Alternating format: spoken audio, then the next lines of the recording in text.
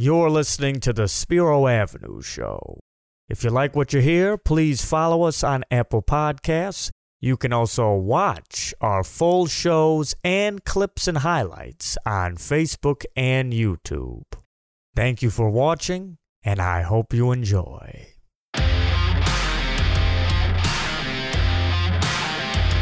Welcome back to Spiro Avenue. I'm happy to be with you again. Thank you for everyone that's watching this show. We're like 10, 15, 20,000 a show now. You guys are out of control. We appreciate it. I'm excited. Tonight is a very good night. For those of you that don't know me that well, I married the girl of my dreams almost 8 years ago now. And it was a wonderful thing. But she also, before that, said no to me about 17 times. Not about marriage, but about dating. So I liked her. She said no. Liked her 6 months later. She said no. And we went through this drill about 5, 6, 7, 8 times. And then finally she said, screw it. I'll give you a chance. And we're married. 2 kids, 1 more are coming. So it worked out. Much like that, my friend, Justin Rogers, said no to me about appearing in studio across from me again and again and again. And I think he saw his colleague, Tony Paul, finally cave. And he was so moved by Tony Paul's decision to finally give in and appear with me that he said, screw it. I'll sit with Justin too. Justin and Justin, it sounds like a bad sitcom. Justin Rogers from the Detroit News, Detroit Lions writer. Thanks for joining us and welcome to the studio, Justin. Hey, I appreciate you having me. I think the bigger deal was I just moved a lot closer. Wasn't going to drive out here an hour and a half for you. I appreciate you. But, you like me, but not that much. There's a limit on how much I'll drive to be on a show for free. Yeah, to be on a show for free, but this one didn't come totally for free because you had conditions. You had you had a rider. It wasn't blue M&Ms or anything like that, but you needed some good. It was a quality bourbon. And you delivered. So I delivered. We're doing good. So we can do the thing now. We can do the business. We can do the business. Half hour drive and good bourbon. And I offered to have you picked up, but you were not that big time. That seemed a little bit much. You said you have to hit 30,000 Twitter followers before you let me send a limousine. I think what I actually said is I'm not Mitch Albom, but I like you a little bit more than Mitch, though, Justin. Whoa. But let's not go there. Let's start on a positive note. There's nothing that is more wonderful in this world that makes the citizens of Detroit more happy than their Detroit Lions football organization. That is the number one thing that warms hearts here. Everybody loves them. They never cause any problems. They never let you down. We're on the brink of a season some thought might never happen. Here we are. Looks like they're going to kick. They're going to play. It's not the Big Ten. We're days away, going to Chicago. Let's start with just the big picture with the season. I don't want a week one breakdown. This show will never be about breaking down the backup fullback position and the depth chart. We're not into that. I'm in the big picture issues and big topics. What do they have to do this year? Matt Patricia and Bob Quinn are on the ropes, I would argue, to retain those guys. And will they achieve enough? Will they get there to the level they need to retain those guys? What do you see for the Lions this year, big picture? Looking into the crystal ball of football is always difficult, right? Because it's a game. If you play fantasy football, it's a great analogy because you're reliant so much on health. Your star running back goes down or your star quarterback goes down. Matthew Stafford last year, things fall apart. The vision falls apart quickly. So predicting everything. Now you add on COVID-19. You add on a pandemic. You lose the preseason games. You lose the offseason. There is so much more uncertainty this year. It's such a unique year. I don't think the expectations change because of that for Matt Patricia and Bob Quinn. I just think the season is a little bit more difficult to predict. And in terms of what they need to come back, it's ambiguous. I think it's intentionally ambiguous. The Ford family, when they met with the beat writers, said playoff contention. And in that conversation, that was a 30, 40-minute conversation up in the offices of the Allen Park facility. Some of the nuances were kind of hinted at. I think, a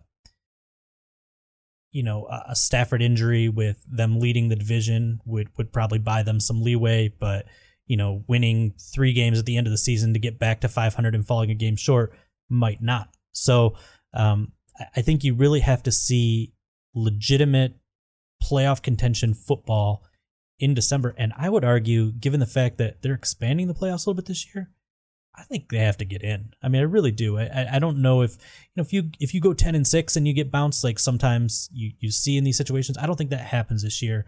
I think 9-7 teams are going to get in. I think the Lions have to be one of those teams.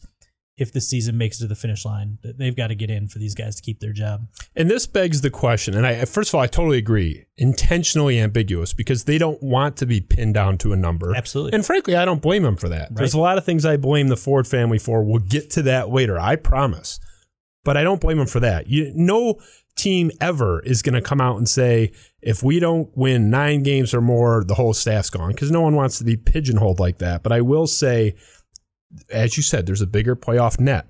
More teams are going to make it. I have to ask, though, we're in year 3 of this era as a whole. Year 5, if you throw Bob Quinn just as a solo act. We fired Jim Caldwell 3 years ago in Detroit for going 9-7. And you've heard this again and again from the fan base saying, wait a minute, we were told by Bob Quinn that Jim Caldwell had to go because 9-7 was not good enough. So you are saying, and I think you're right, by the way. I'm not disagreeing, but just let's take a step back. You're saying now in year 3 of the replacement for the 9-7 guy that wasn't good enough, that 9-7 brings him back for year 4. This is a problem, is it not? Yeah, no, and listen, I agree that firing Jim Caldwell wasn't the wrong decision. You can't settle for mediocrity. And I think they were kind of in that hamster wheel. I like to make the really random comparison to the Atlanta Hawks with Dominique Wilkins. Like, they were just good enough to get to the playoffs, but they weren't good enough to, get over the hump with the other stars in there. That's where the Matthew Stafford Lions are right now. I think you look back and Caldwell probably overachieved with his talent at times. They didn't have any Pro Bowlers, and to go 9-7 and to get in the playoffs was pretty good, but it wasn't good enough. And Bob Quinn said it wasn't good enough. They knew when they hit the wall of the good teams on the road, even at home, they were falling flat on their face. You wanted to get to the next level. I think when you hand a guy a roster that went 9-7 and said the coach is the difference, and you sell the coach as the top offseason addition that year, expectations are going to be high, and they should be high. Obviously, a disastrous first year. You step back and you realize, okay, maybe it was a little bit more rebuild than you thought. Last year, it's an interesting year because you really do have to look at it as 2 halves. The first half, Stafford healthy, it's not perfect. It's 3-4-1. It's not great, but you have the fluky loss to Kansas City. You give up a 4th and 8 to Patrick Mahomes. You have the fumble at the goal line with Kerryon Johnson returned with no whistles. It was kind of a weird play. You were in it to the bitter end with the team that won the Super Bowl. Green Bay, you have the 2 hands to the face on the road in Lambeau. Always a tough place to play. They were screwed there. Like, that team, I think the only game they flat out lost or outplayed was Minnesota. And they were still within 5 points in the fourth quarter of that game. So you're talking about a team that if the ball bounces their way, and that's football, right? How many games are 1 score? If you finish a little bit better, could have conceivably been 7-1. They weren't. You are what your record says you are, right? But they were a better football team than the 3-13-1 or 3-12-1 record. Yeah. So that first half of the season with Stafford, where they're close, you're seeing growth, you're seeing positive momentum. That's what bought Matt Patricia another year. But it's just another year. They have to get back to that level of play, and then they have to finish. They have to hit their dagger time is their new little it's phrase. Very cute. Whatever. I mean, all teams have their little motivational slogans and go way back. But they had that was the best thing about Caldwell, right? Like, that team, Jim Caldwell was the most even-keeled personality person you'll ever meet. There was the meme out there with the faces of Caldwell, angry, happy, elated, and it's all the same face. But that even-keeled nature was reflected in his roster with the way they finished games. The cardiac year where they had 8 comebacks, some of the more improbable comebacks you've ever seen, 4th and long, deep in your own territory, 20 seconds left, and you somehow get a 58-yard field goal to send it to overtime. Like, those were improbable, but the calmness exhibited by the coach was reflected by his staff or by his personnel. Matt Patricia hasn't had that yet. They don't finish the way they did with Caldwell.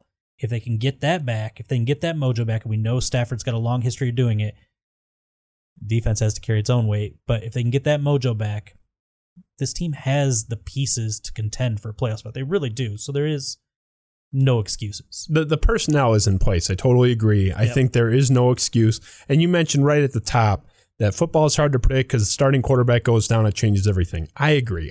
Anybody that loses their starting quarterback, I think, is just sort of exempt, including last year's Lions. I was more concerned with how they lost some of those games early on with Stafford. But at some point, you have to bake Stafford's health in, too. That's part of the equation, and they chose to stay with a 32-year-old quarterback with a broken back. I'm sorry. I know you were on the train that it's impossible to trade him and logistically probably right. Yeah. But I think you have to be heading into a world now where you're preparing that if this year doesn't work out, you have to at least explore moving on. I was in favor, and it was a minority opinion, I feel like. I know you talked to a lot of people in the fan base.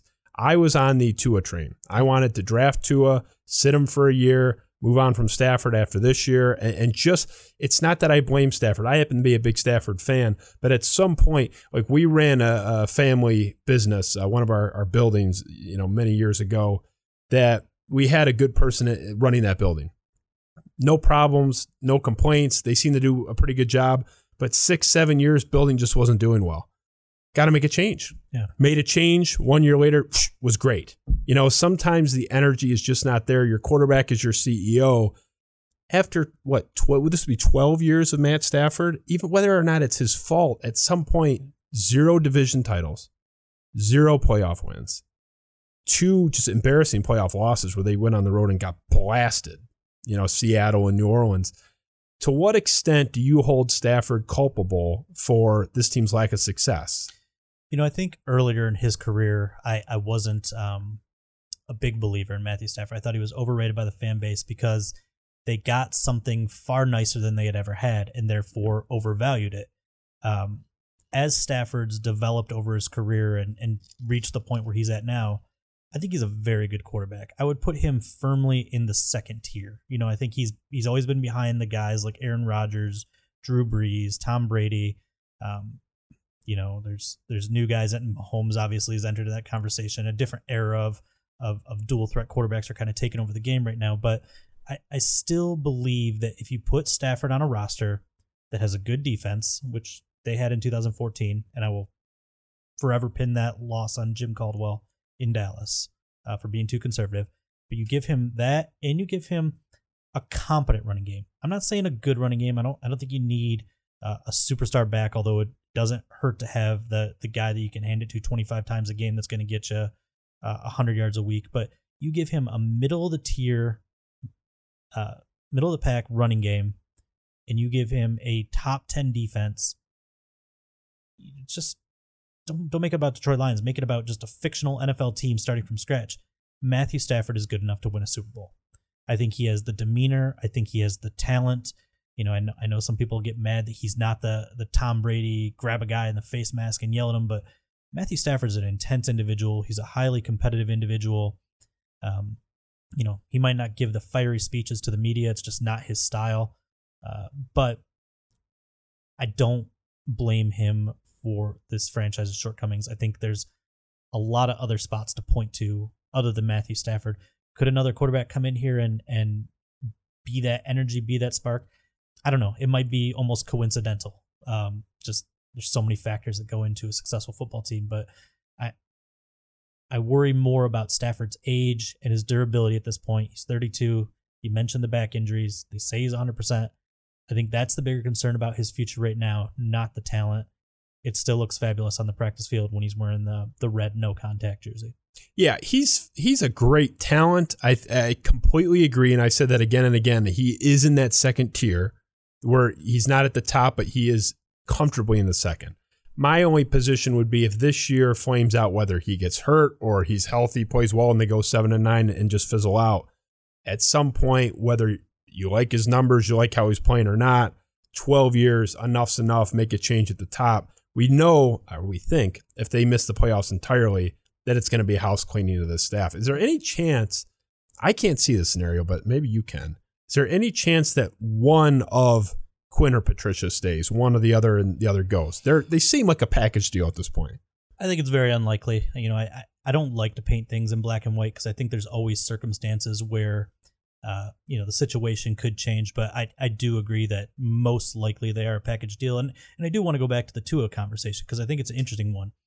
Had the Lions cleaned out their staff and it was a new coach and a new GM, I think Tua would have been absolutely on the table.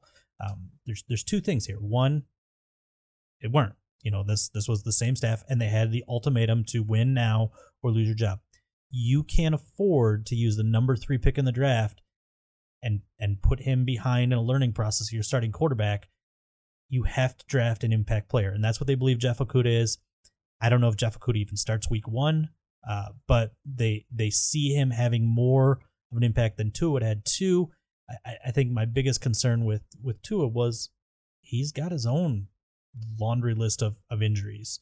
And, if you're going to draft a franchise quarterback at number 3, if that conversation is Joe Burrow, I might even still say draft Joe Burrow. He's that good. I mean, that was one of the greatest college football seasons we've ever seen. But when Tua's hip gets wrecked like that, I'm not convinced that he was the guy that pick would have panned out.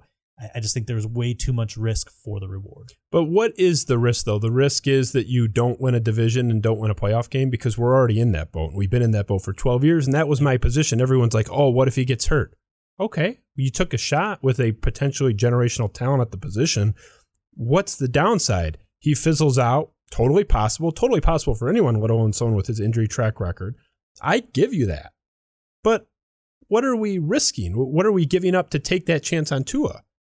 12 years of mediocrity, 12 years of nothing. The whole 9-7 or even squeaking into the playoffs, going on the road and getting blasted does nothing for me. You get more emails from this fan base than probably anybody. I mean, you make a habit. You're a fan of kind of tweeting them out and screenshotting some of them. Some of them are pretty funny. You get some weird ones. Some of them are intense, yeah. Where is this fan base at? Because my position from hearing these guys call into the radio, from sitting at a restaurant and overhearing conversations pre-COVID, just the past 5, 6, 7 years of my life, is that people have way too low expectations, including the Fords, where this whole idea that squeaking into the playoffs and getting blasted is good or is somehow acceptable is just a joke to me. Do you think... Are fans kind of fed up with this? Are fans content? Are Lions fans just like battered? What's your kind of pulse of the fan base? I feel like the fans are where they've always been. You're always going to have the eternal optimist, the wait till next year guy, the Cubs fan, if you will, because it worked out for the Cubs, eventually, and the Red Sox. And a lot of people died before that happened, though. A lot of people died. Yeah. Well. That's a somber note. Yeah. And then you're gonna have always the woe is me pessimist Lions fan that nothing is good enough. And those guys are winning right now. I mean, they're winning because they've got 6 decades of history on their side.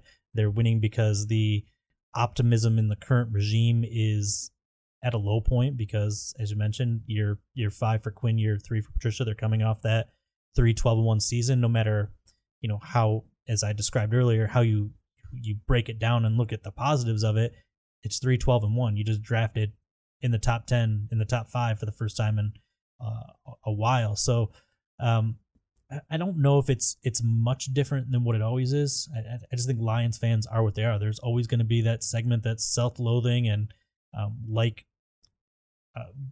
being that way. I think they enjoy that identity of being a miserable Lions fan, and there's always going to be they can have it, Justin. Yeah. I don't want it. I don't want it. I want them to be good. Yeah. I'm so I called into Valenti's show about a year ago, going into last year, and it was one person after another saying, "Oh, if they go 8-8 and they're a week to go in the year, they're in it, for the wild card. Like, yeah, you got to bring them back.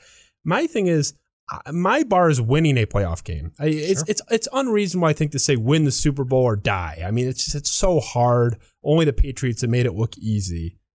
But win a playoff game. I don't think it's too much to ask. I'm not that young, Justin. I've been around for, a third of a century. I was too young to see this team win a playoff game. I was still shitting my pants, I think. So it's a problem. This team has such low standards. I want to talk about the Fords because I don't know how much you see the Fords, how much you're around the Fords. They seem kind of cagey. They pop up every so once in a while. There's not a lot of media availability in the same way that Bob Quinn shows up once a year and then we never see him again because ostensibly he doesn't want to get in the way of the coach or step on any toes, which I think he's hiding, but I digress. Your feeling of the Fords, and this is a two-part question because I guess it would be the Fords historically and the Fords going forward with Sheila Ford Hamp. Do they really burn to win? Everybody wants to win. Everyone would rather win than lose. Do you think they're really affected? Do you think Martha Ford and Sheila Ford Hamp, after a crushing loss where Lions fans are looking for the noose to hang themselves somewhere, that they're losing 1 minute of sleep? Because I don't think they are. I don't think they care. I have a harder time answering this question about Sheila because I don't know her all that well. Fair. I did have the sit down where they kind of let us know that he was coming back, and she also took the time for a conference call when they were announced as owner. But my personal feel for her is still low. With Martha, you're right, kind of in the shadows. This is a woman that's in her 90s at some level. I kind of understand her desire to not be, in the eye of the media. I was having dinner with Jerry Green. And for your listeners that don't know who Jerry Green is, he's the only reporter that's attended every single Super Bowl. And he covered the Lions for the Detroit News for a long time. Yeah, he was one of the first people to get off the Titanic onto a lifeboat, I heard too. I believe that. Jerry is very old. Yep. But his mind is a steel trap. I tweeted something out about that the other night. He did a nice little column for us on Detroit News with some of the recent legends passing in baseball. And Jerry's historical perspective has, when I get the chance to sit down with him and learn things, and he told me this story, and I hope he's not mad at, hopefully he'll never even hear it because he doesn't have any social media, but we were having dinner at the Super Bowl in Minnesota and, talking just all kinds of things about Lions and NFL football and whatnot. And he told me a story about Martha Ford that kind of changed my perspective. And he was, a reporter probably somewhere in the ballpark of my age. So, 80 to 100 years ago. And Martha pulled him aside at a practice and chewed him out for his opinion on the Lions. And he said that it happened often where maybe not chewed him out, but she would pull him aside and contest his perceptions of the franchise and the way he presented them. And it gave me this a greater appreciation of how much she was reading everything, how much she cared, and how passionate she was. And I've heard still within the organization, up until she, gave up ownership, that she would get everything printed out and handed to her every day. She would read everything every day. I do believe that she was deeply invested. I can't speak to her emotional state when they lost, but I do believe she had a fire within her to produce a competitive team. And I think we saw that really early on in her tenure, that axing Tom LaWand was symbolic as much as it was necessary, because that was a long time Ford employee, close friend to her husband, a guy that, he had groomed and was close with the family. And the willingness to pull the trigger on that, and not only that, but to fire the general manager in the middle of the season, showed she wasn't taking the shit that her husband took. He was, the easiest thing to say about William Clay Ford's leadership was he was loyal to a fault. He stayed loyal to guys well beyond, and I don't cover the Pistons anymore, but I remember going to Tom Gorris's first inaugural press conference, and he gave the businessman cliche, like, you can't make a mistake twice. If you make the mistake when you hire them, the longer you stay in that mistake, you're making the mistake over and over and over again. And that's what William Clay Ford always did. I feel like Martha has been more quick to make changes.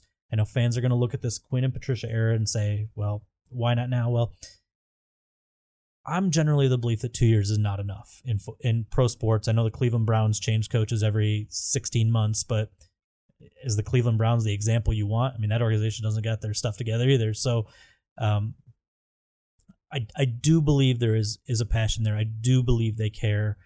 It doesn't mean they've done it right. I think that's the easy criticism is I get this stupid email and the tweets every day. There's one constant with this team, and it's the Fords. Like it's some big revelation that I didn't know as a beat writer. You didn't know that? They've owned the team for a while? Of course the Fords have been the problem, but your ownership hires your leadership on the football side. And clearly they've never done a good enough job of getting the right leadership in place. And I said it with William Clay Ford. He stuck with bad leadership for a longer time.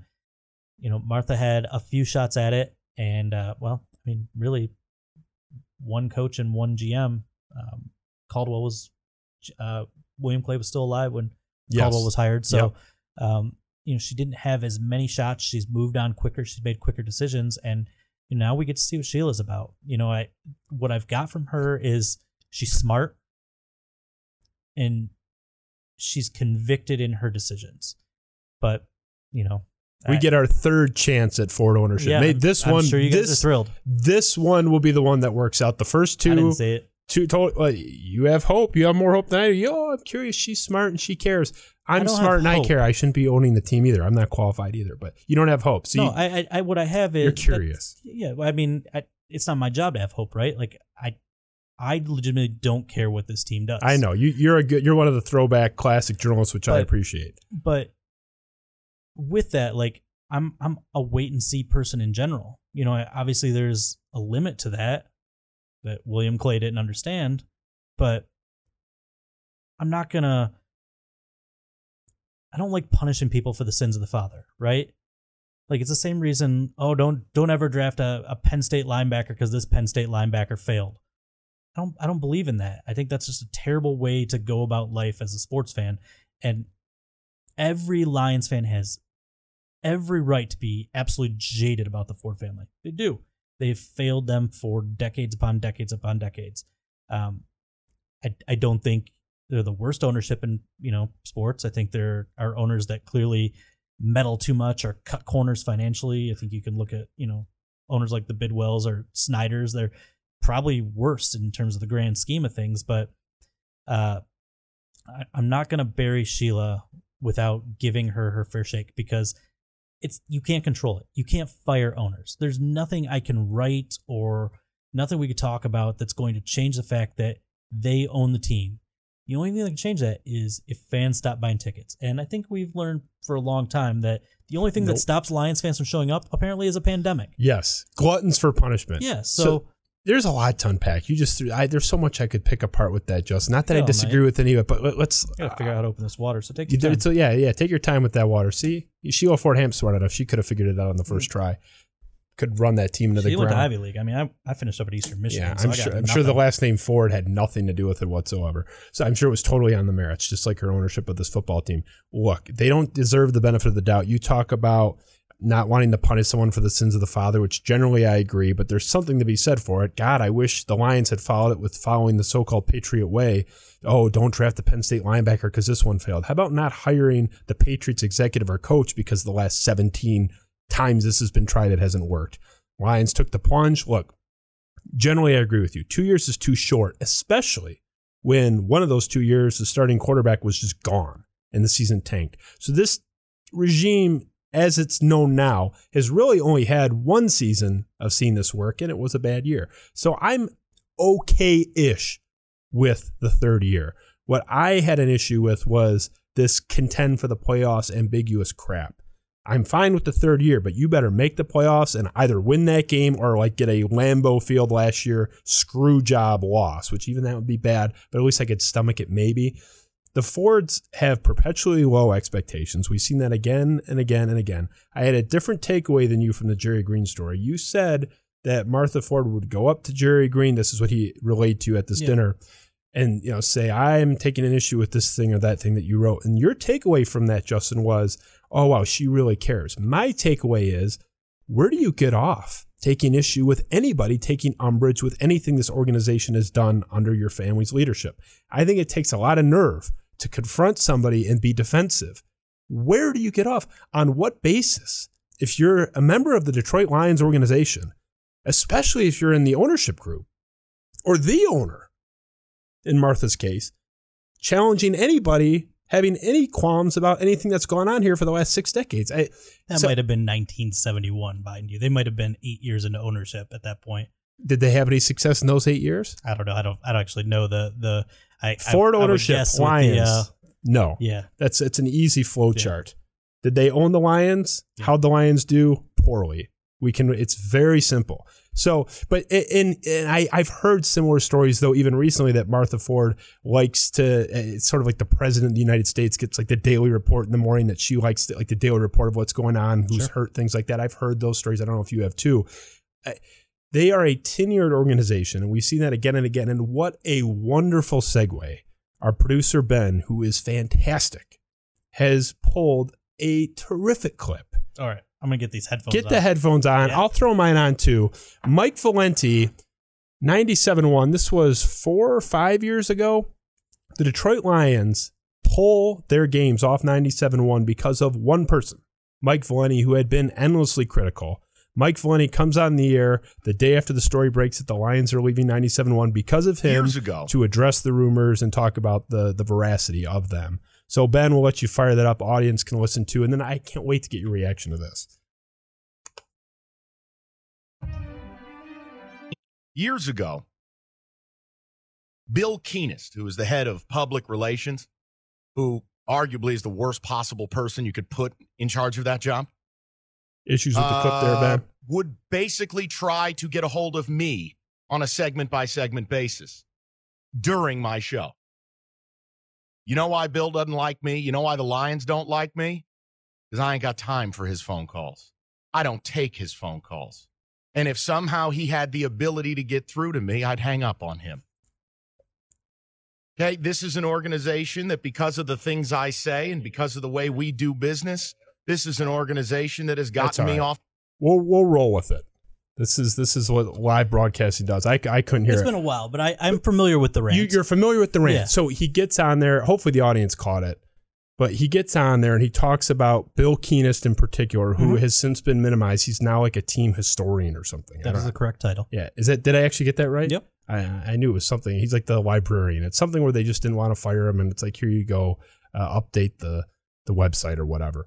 But I think the takeaway from that, and it's the takeaway we've seen from the Martha Ford story, you told, I don't care if it was 100 years ago, 10 years ago, whatever, this organization cares way too much about what other people are saying and way too little about what's actually happening and what's producing those comments, what's eliciting that commentary from people. You cover this team for a living. It's your job. You're in it. And the thing I respect about you, and really the Detroit Lions writers in town in general, is you are the most fair and objective, where there's no axe to grind. It's just, here's the facts, here's what's going on.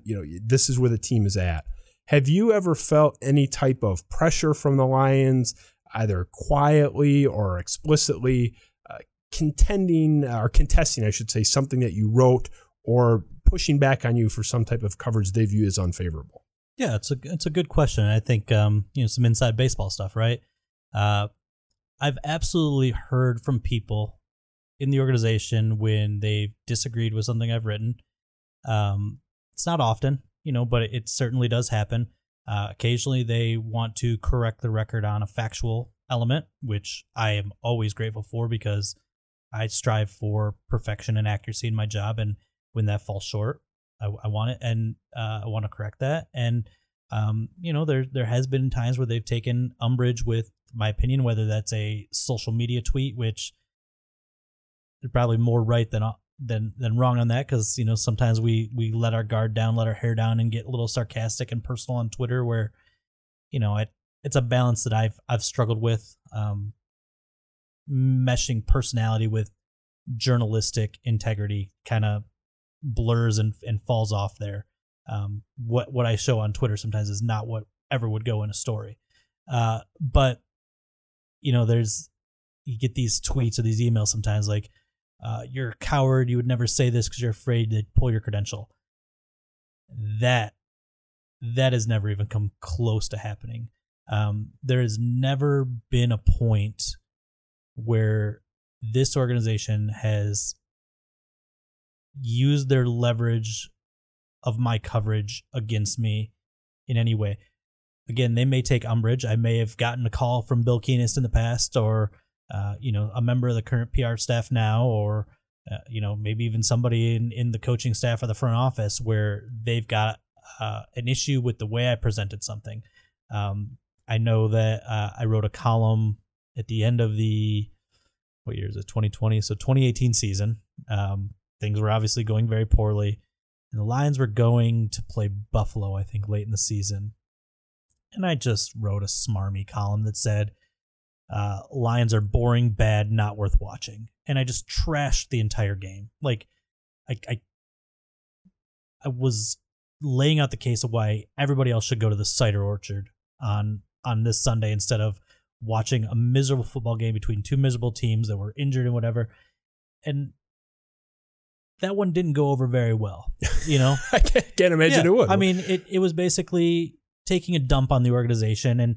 But they deserve it, though. I That's agree. the point. I agree. It's not unjust. Yeah, no, I agree. And, some of my my tweets where I've kind of mocked the Patriot way and how the Lions do business, like, the job is not easy sometimes. And when you go into a locker room and it's empty for an entire week because nobody in that locker room wants to take accountability or step up and answer the questions, and you note this is the third day in a row that only people in the locker room are Miles Killebrew and two special teamers. This must be the Patriot way. Like, clearly that's not the right way to present that information. Sorry to interrupt you real quick. Yeah. Was that only the case after Patricia got there, that the limited access was? No. Isn't that on Stafford though? I would say it started with Quinn. Okay, Quinn. Yeah. And again, I think that's where I tied it to the quote unquote Patriot way. Again, it's a sarcastic approach. It's not a professional approach. If I got a problem with the way the locker room is in terms of access, I have avenues to address it, whether it's their PR staff, whether it's the NFL Pro Football Writers Association. They have some leverage in getting guys to meet their media obligations. But, making a sarcastic tweet was something I did. It was beneath me. I realized it. But sometimes those things get called out right away. And it's like, it's okay for them to say that wasn't professional. And you're like, yeah, you're probably right. But it's also not professional for none of your guys to be in the locker room. And so it opens up a dialogue in a different way. This team will wear your ass out. That's my takeaway from this whole thing. No, this industry will wear your ass out. Well, that's a different story. Yeah. Why do you think I found some real work? I went to You're smart. Well, I don't know if I'm that smart, but I was going to school for the same thing that you're doing now. And I was like, you know what? I think I'd rather be a glutton for punishment and go to law school. And I'm getting my MBA right now. Anything but being a journalist, because it's such a tough job. And that's why I have so much respect for people like you and Tony Paul that do things the right way. You're critical, you're objective, and you're a treasure in this town. So Treasure. To me, you are. You're one of great. my favorites. Yeah. And, my friend Michael Fick is a huge fan of yours, and he was desperate to ask me to ask you a question about your colleagues in particular. Yeah.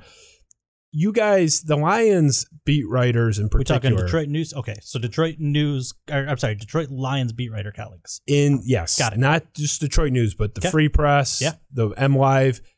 All bastards. You guys, all bastards. No, I'm just joking. You guys seem, and that was his point, was that you guys seem that you guys get along, that you get along with Kyle Mackey. Is there any type of tension there, a competitive tension? I mean, I know you guys are getting beaten to the punch by Adam Schefter like everybody else in the country is, but is there any type of tension there competitively? Or are you guys just, on a beach sipping Mai Tais in your free time, high-fiving each other? Yeah, let's come back to that Schefter point, by the way, before we exit this conversation. But go ahead. No, we'll go back to that. Floor's yours, man. In terms of the actual beat, I do get it. And I think it's just me personally. I get along with people. I like people. I'm a social person.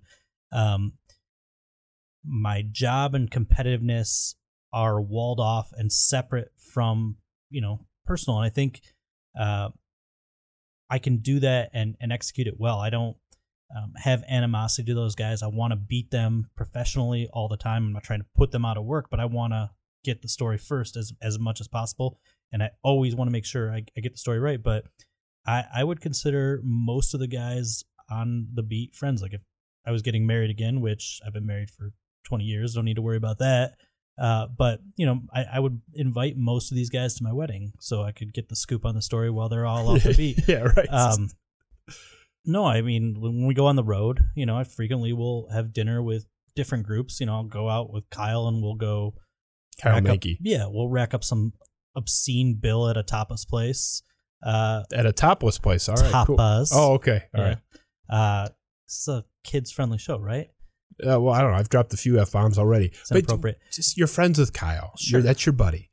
Please. He's not the only one. But yeah. No, I know. But Sure. I'm starting with him, though. Yeah. Okay. I'll probably start and finish with him because this is Quick a Lions discussion. show. Sounds like you have an axe to grind. No axe to grind. Okay. I like Kyle. Does Michael Fick have an axe to grind? No, he likes everybody. He's one of those Homer Lions fans that writes you, "Oh, do you think they can go 7-9 this year? It would be great." He's a huge homer. Michael.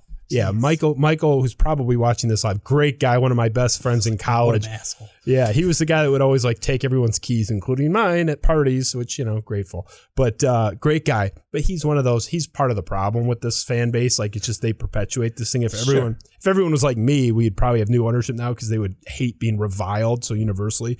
But I digress. Kyle Mankey is a symptom of a larger disease in this regard. Okay. Sports writers who will not shut the hell up about politics. I had a Twitter poll the other day.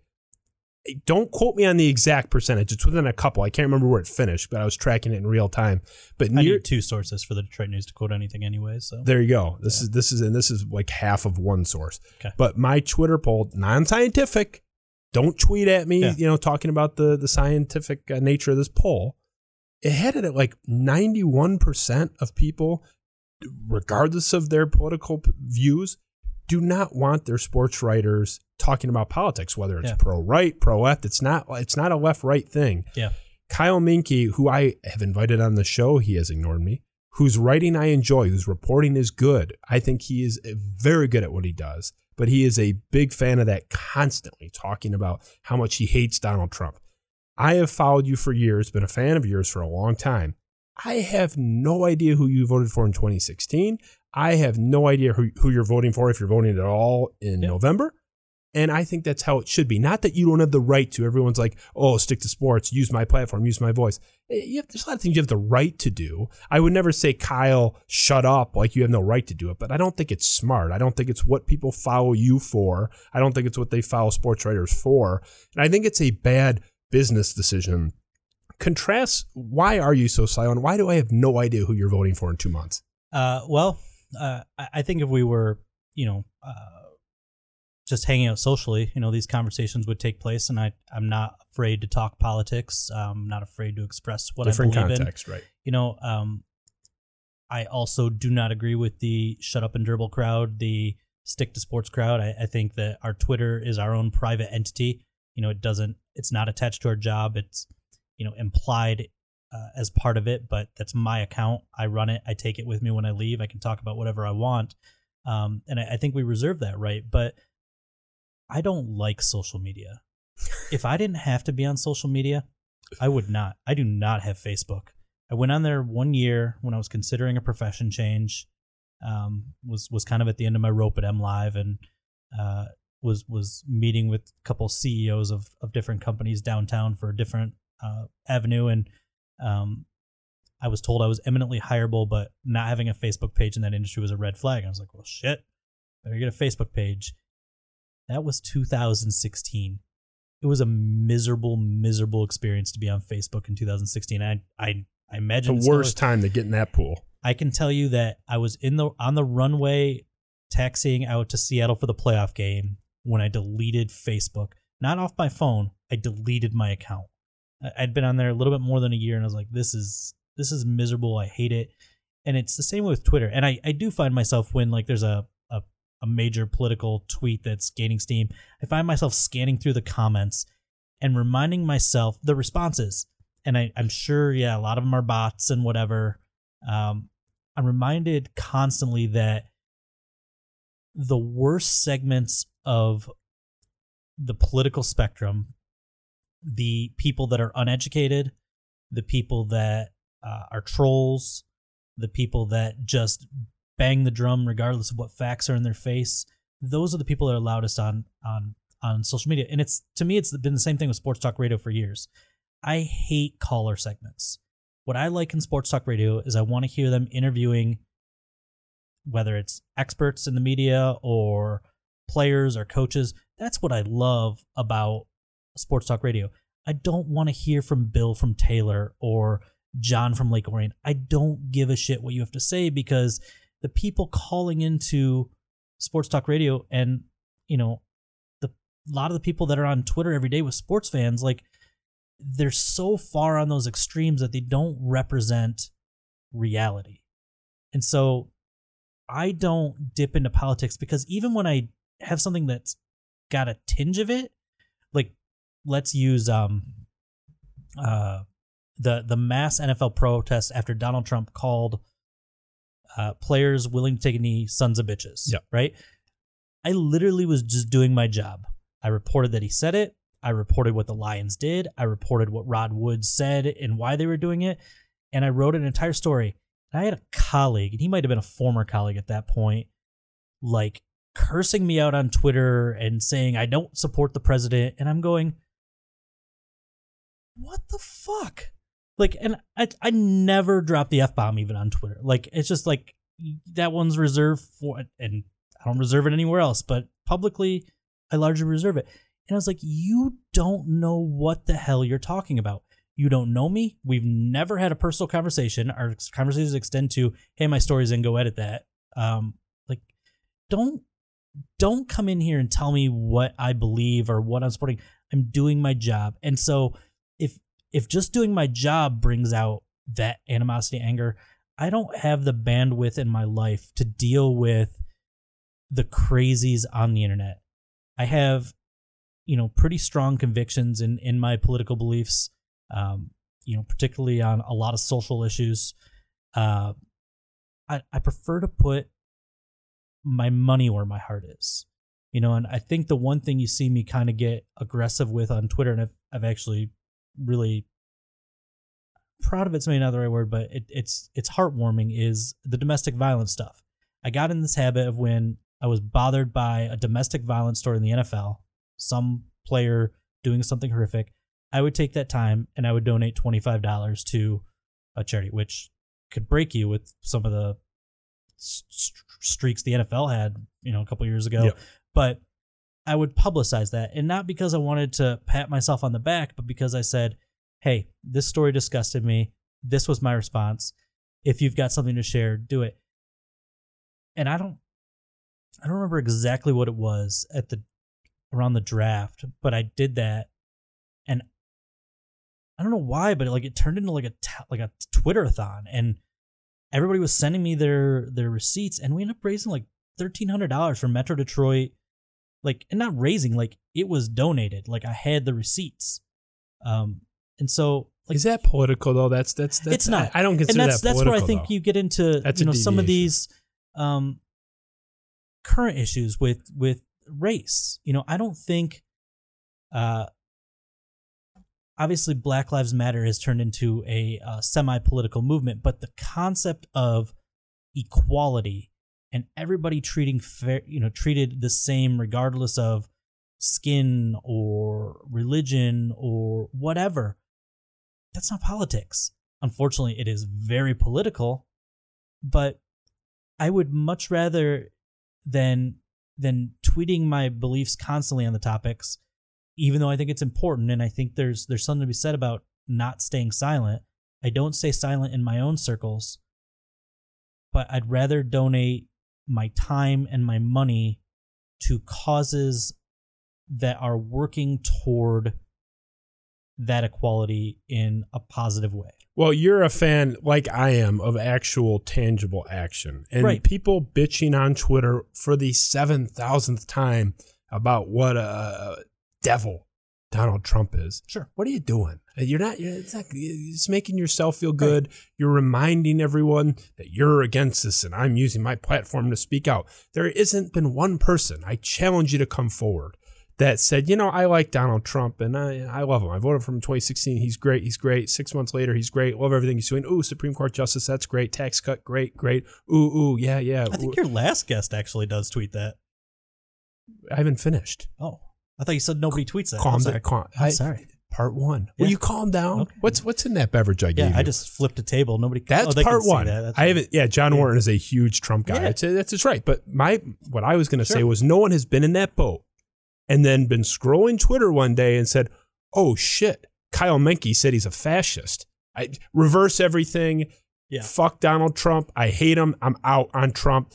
Biden 2020. Biden and Harris. Nobody in the history of mankind has been swayed by Kyle Menke bitching on Twitter. He has the right, and I'm just using him as an example. Sure. It's the majority of the sports media. I hope he at least gets dates out of it. I like Kyle. I feel bad that I'm singling him out because he's the majority. You're the minority that kind of stays out of the weeds. Sports media is very vocal about this stuff. Yeah. I think it's a mistake. I don't think it does anything for them other than make themselves feel good and they get to tut each other. But there hasn't been a single person in the history of mankind that has been convinced by this kind of stuff. The way you convince people is you make arguments. You don't demonize the other side. This isn't a left thing. It goes for the right too, where everyone says, oh, liberal snowflake. What quote unquote liberal snowflake is going to be convinced to come a little bit to the right side of the aisle by being called a liberal snowflake? Well, that's everyone's a snowflake. Both sides are snowflakes. You know how sensitive I am? I was so hurt when you rejected me for years. I believe it. I'm the biggest snowflake in the world, but at least I admit it. But my point is, everyone needs to just shut up when you're in that realm because nobody cares. You have the right to do it. You say you're against shut up and dribble. I'm not saying I would never tell them to shut up, even though I just did. Normally, I would not tell them to shut up. But if I were their friend, if I'm Kyle Menke's buddy, I'd be like, what are you getting out of this? Who are you convincing? Why is it good for you? Do you feel like you're making this great stance that you're the great equalizer in this fight against oppression? I don't buy it. There's no tangible benefit. The stuff that you did for domestic violence victims in Detroit, actionable moves, that I buy. We are way off the path, though. So let's recenter. Yeah, I mean, it's a social media circle jerk, right? It's Yes. everybody's virtue signaling and making sure. I think my biggest problem is with this personally is you hear the phrase "right side of history" a lot, right? Overly used at this point, but yes. Yeah, but sure, but you understand the concept, right? Yes. Like there are no one wants to be the plantation owner from 200 years ago. I haven't studied in depth what it was like in Nazi Germany and what people were just like, I'm just going to sit back and do my job. Like, I don't want to be that guy either, right? Like, if there is a great wrong going on in society, like, at some level, like, you do, I think, have an obligation as a human to speak up. But you're right. Like, it goes back to that Trump quote. Like, he said, I could shoot a guy on Fifth Avenue and I wouldn't lose any voters. I think that's pretty much been proven to be accurate at this point, right? All the more reason to shut up because it doesn't matter. Look, did you see what Trump said? Yeah. These people don't care. It's been baked in. And you talk about Nazi Germany, obviously the example everyone goes to when they talk about the pinnacle of fascism and evil in the history of the world, recorded history anyway. Right. It's the easy comparison to make. In 1940, or let's say a little earlier, late 1930s, the rise of Hitler. If they had Twitter back then, do you think that someone going on Twitter and saying Hitler sucks, he's a fascist, fuck Hitler, is that going to save any lives? They'd probably kill the guy and that'd be the end of it. But that's not the thing that saved lives. Was actually taking action and having Anne Frank in an attic and having Schindler building a factory and hiring Jewish prisoners to work there to preserve their life. That's the stuff that gets stuff done. Not going on Twitter and whining all the time. These people haven't changed one mind since they started whining 4 years ago. They're not going to change one mind in the next 2 months by whining about it. Can you just tell me how Adrian Peterson looked in his first walkthrough? That's all I want to talk about right now from you, Kyle Menke. Stop watching CNN for 5 minutes and shut up and write about sports just for a couple days. And then you can, go back. You said you weren't going to tell him to shut up. But I said, other than the context of this show. Okay. And when this show goes off, I'll be nice to Kyle again. And I like Kyle. Again, for the fourth time. Kyle is just like one example of the larger issue. Not picking on Kyle, and there's people a lot worse than Kyle. And I like Kyle. But I mentioned Adrian Peterson. Let's get it back on the Lions tracks. Is that what we're doing here? Was this a football show? I can't even remember what we were talking about. The issue with this running game, I've made it a big point of contention on my show for 3 years since we started this thing. They have not finished in the top half of the league in rushing once since Barry Sanders retired. It's crazy. In 1998, after the 1998 season. Yeah. They have gone over 20 years, not saying they haven't finished top 5 or top 10, not finishing in the top half. They have been, by the definition of the term, below average in a critical category for more than 2 decades. They've made every step to change it, I would argue even before this year, but I've never seen them as invested as this year right now. Get it on paper. Don't talk about injuries, this and that. We all know if the offensive line gets crumpled, throw that out. Let's say they're relatively healthy. Yeah. Is this year they finally get it done? They have Adrian Peterson, Swift, Kerryon Johnson, who's hurt every 5 seconds, but they got 3 guys now. Yeah. Is this year they finish top half? God, you would hope so, right? But do they? I know Adrian Peterson is 35 years old, but man, just seeing him in the Lions future, it looks awesome, right? Like he can still play. He averaged 4.3 yards per carry in Washington. It's not like Washington had much else going on last year. He gets the job done. But running backs, we know, are half of it, right? Like the other half's the offensive line. And how long have the Lions been building an offensive line? They've got a really, really great piece in Frank Ragnow. Frank Ragnow's a stud. Yeah, I like him a lot. I don't know about the other pieces. I think Taylor Decker is an above-average offensive tackle and is paid as such. Joe Dahl is probably replacement level. Yes. He's a good bargain at the price you're paying him for a starter. I think he probably played better than most people expected last year. So your left side is decent. Jonah Jackson looked really good in training camp. But when I say he looked really good, the kid's got exceptional footwork. It was already a known factor. He was a good pass protector. I know who Jonah Jackson is, draft pick, but for the uninitiated. Yeah. 3rd round draft pick out of Ohio State, transferred from Rutgers. 3rd round draft was pick. there 1 year. Yep. Really, really good advanced footwork for a young player, but he's better pass protector than run blocker. So he doesn't help you there. And then they go and they sign Big V, Vitae. Yeah. Right tackle. It's a mouthful. Yeah. Somebody told me that the name can be said to a lyric of a song, and I actually play that funky music White by you can say his first name to that rhythm and it works, but I still can't do it. I'm working on it. But get it ready for the next time you appear. He's a mauler. He's a big guy. He just came off a great year where he was a very good run blocker and one of the best offensive lines in football. The pieces are there, but I mean, I feel like they've invested in this offensive line multiple times. Brought in Rick Wagner and TJ Lang, big money contracts. They've spent 3rd round picks and 1st round picks left and right on this offensive line. It still has never come together. Kerryon Johnson and Bo Scarborough last year were like bottom 10 in yards before contact. I don't care how good you are. If you're getting hit at 1.5 yards before, you take that first bit of contact, you're not going to be a good running game. So all these pieces have to come together. Adrian Peterson's the type that can barrel through some of that contact. Kerryon Johnson, maybe not so much, but I don't know. I see the pieces there. I get the excitement, but it's just like the team in general. Like, you got to prove it to me because I don't believe you because you've never given me reason to believe you. So I grab the lamp, I hold it right up to you and say just yes or no, top half or not. Do they get it done or not? Just give me a yes or no.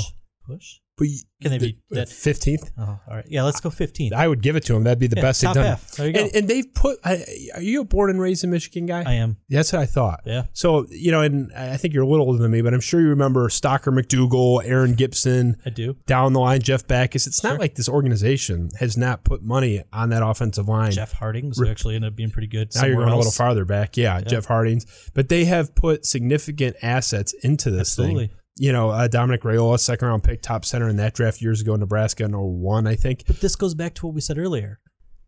Ownership picks the people that pick the players. So you are blaming the Fords. Finally, it took us an hour. I mean, absolutely. You absolutely blame. And I think I said that earlier. They've done a poor job picking the people that have picked the players. And Buck stops at the Fords. Yeah. Well, I don't care how much you like. We just can't get him fired. Best friends. You heard Sheila Ford Hamp got an A. We're gonna go tennis AP and tea tomorrow. Chemistry, and you're so impressed. Yeah. Look, I don't know what it is with that team. With that ownership group, I mean, it's the draft war room pictures from a few years ago, where it's like 7 women in their 80s or later, like just sitting around. Like she was the only one in her 80s. Oh, I'm daughters so mad. are not in their 80s. Come on. The picture I'm talking about. I'm gonna find like it. I don't have time. We're on the air. Come on. This was like a knitting club. No, yes, it was. I tweeted it. It had like 300 likes, which is a lot for me. I'm not as popular as you. There is a picture from the war room. I want to say it was Caldwell's last year. Pull it up, Ben. Ben, It's on my Twitter, but it would have been like 4 years ago. So it's a while ago. Just start scrolling. There is a picture that I tweeted, and I can find it. I'm going to find it. There's like 3 or 4 of them, and it looks like probably mom and daughters. Okay, why are 4 like 100-year-old people in the war room high-fiving each other? What are they doing there? What? Watch on your couch. Watch it at your palace somewhere. Like, what do you do? Why are they in the draft room? Why is it necessary? Just the optics. Even if they want to be there, why are they in the picture though? Like, can you tell the team photographer? Can you tell Tim Twentyman? Like, can you aim 2 inches to the right? Can you aim the camera just a couple inches to the right so we can get this knitting circle off the screen? This is embarrassing. Look at the Lions brass in the war room game plan. Is this a serious operation? Do you see 16 elderly women, or it's not even a woman thing, men or women, people that can barely walk? Have you seen the Roonies? Okay, do the Roonies have a picture of 6 geriatric people falling out of their chairs in their draft war room during the draft? Take them to the draft party. Why are the Lions this? Okay, it started with 3 and we're up to 6. Other than that, it's not hyperbole because this is a real picture that we will find. And I'm so mad about this right now because this is a thing that happened. The point is this organization could not be more tone deaf. They're confronting reporters. They're confronting radio guys. Vonnie was actually pretty tame back in the day, not anymore with them because he was trying to play nice. Let me put it this way. I think the confrontation of reporters who's a confrontation reporter? Has dialed down. Who was everyone? You guys do a good job objectively. I'm just saying the people that confronted Valenti, that's not happening anymore. Bill Keenest. It's not happening anymore. You don't. Well, it's because they're off the station. What are they going to say now? They don't have any leverage. If they had leverage, they would use it. The leverage did not matter in those conversations. I promise you. It didn't, but they tried to make it matter. Oh, I'm right. Yeah, they tried to use it. Just because it didn't happen to work doesn't mean they're absolved from the attempt. Yeah. They tried to use leverage. They tried to exert leverage. It just didn't work. Just because it didn't work, just because you shoot the guy and miss doesn't mean you're absolved. Even if they didn't have. The point is they are the most hypersensitive organization, and they don't realize the optics of. They've been terrible for 1,000 years. They're horrible. Oh, look at this. This isn't my buddy just sent me this picture. This is not the one I'm talking about. Thank you for sending this to me. There's a different one that's worse that I tweeted. If you're watching still, go into my Twitter feed and find my media from like 100 years ago. It's there because I tweeted it more than once. Yeah. I think it's an embarrassing picture, but this organization, sure it's mom and daughters. But why are they in there? Because it's so embarrassing. She is the owner. And they are the ownership group. So they have the right to do it. So I'm not talking about arrest them. They don't have the right to do it. Yeah. I'm not saying let's cuff them and throw them in prison. That's not the argument. It's whether or not it's good optics, which it's not. It's embarrassing. They've been terrible since your grandpa was alive and watching games as a kid. So why are we supposed to be looking at this knitting circle in the war room during the draft? Can they just come in after and toast like a mojito or something? It's so bad, and I'm not the only one that thought it. There's a reason why a lot of people loved and retweeted. I thought you wanted an owner that was invested. Now you don't like the fact that they're in the draft room? The owner can be in there, not the whole knitting circle. What are they doing there? Executive vice presidents. If they're actually making decisions, that's even worse than the optics alone. I think it was just Sheila. Well, it's embarrassing. Yeah. The optics are terrible, and this is an organization that has always gotten the optics wrong. I want to finish on one thing on the Lions before we do our speed round. It's a new thing we're doing. John Wharton pitched this to me. He said, this would be fun because I have so many things. We had too many topics. I couldn't pare it down. Yeah. He said, let's just go fast. But one more thing real quick. You've covered 3 head coaches since you've been covering this team. Is that correct, Jim? You were started with Jim Schwartz. Yep. Went to Caldwell, went to Patricia. Mm-hmm. Who's been the easiest cover, the hardest cover? How are they different? Ooh. None of them have been particularly easy. I mean, they've all kind of put up walls. It's just that's the way sports journalism has gone. As teams are, there's so much more of a barrier, both physically and figuratively, between reporters. Caldwell might have been the easiest, again, just because he was the most even-keeled, level-headed guy. There's a lot of overlap in personality to Jim Schwartz and Matt Patricia, and I'm sure by saying that both of them would tell me to F off. But Which would prove your point. They're both that like Let's alpha male that likes to have a lot of control in the organization. Both defensive guys who insisted on bringing in their schemes and putting in puppets, not the right word, but caretakers of their defense as they handle the defense. Paul Pasqualoni. Yeah, Paul Pasqualoni and Gunther Cunningham were at. I respected Gunther's accomplishments more, but he didn't have a ton of sway or power in calling that defense. It was Schwartz's. He was pulling the strings, right? And same thing with Patricia. It's Patricia's defense, right? He says he's backing down from that with Unlin, but we'll see. Yeah, and I mean, maybe, but it's still his defense. It's still Patricia's defense. It's Unlin is the caretaker. Unlin might call plays, and I have no reason to believe that they're lying to me, but it's still Patricia's defense. You could tell just talking to Corey that he deflects a lot to Patricia. I don't know. Like, I felt like if Caldwell was mad about something or didn't like something, he would be the most likely to tackle it head on and address you personally, and I appreciated that. But Patricia, I don't know if he's mellowed out a little bit, but he's been a lot. It seems that way, but he was flat out rude. It was Rothstein, right? Michael Rothstein, where he was criticizing his posture. Yep. Were you there when that happened? I was. Awkward. Like you're talking about how the guy's sitting in the chair. Yeah, I mean that's the proverbial straw that broke a camel's back, right? So that was a contentious relationship that spilled over in a bad moment for Patricia. No question. You know, I'm sure if you sat him down and got an honest answer, he'd tell you he regretted that he did that. That's the thing. If when Caldwell had a problem with a reporter, whether it was me or Mike or Kyle or whatever, then you take him aside and you talk about it. That's how you handle those things. If you've got a problem with it, you handle it. And that was just a snapping at a moment of a bad relationship at the time. That was a bad year for Matt Patricia. I mean, our paper reported a story that was 20 years old, and just put yourself empathetically in that shoe, right? Like, you were accused. There's no trial. For the people that don't know what we're talking about, accused rape allegation from, you said about 20 years ago, right? That was the late 90s. It was a long time ago. It was mostly handled on our news side, there's just, we reported what it was. I will stand by the reporting it was fine.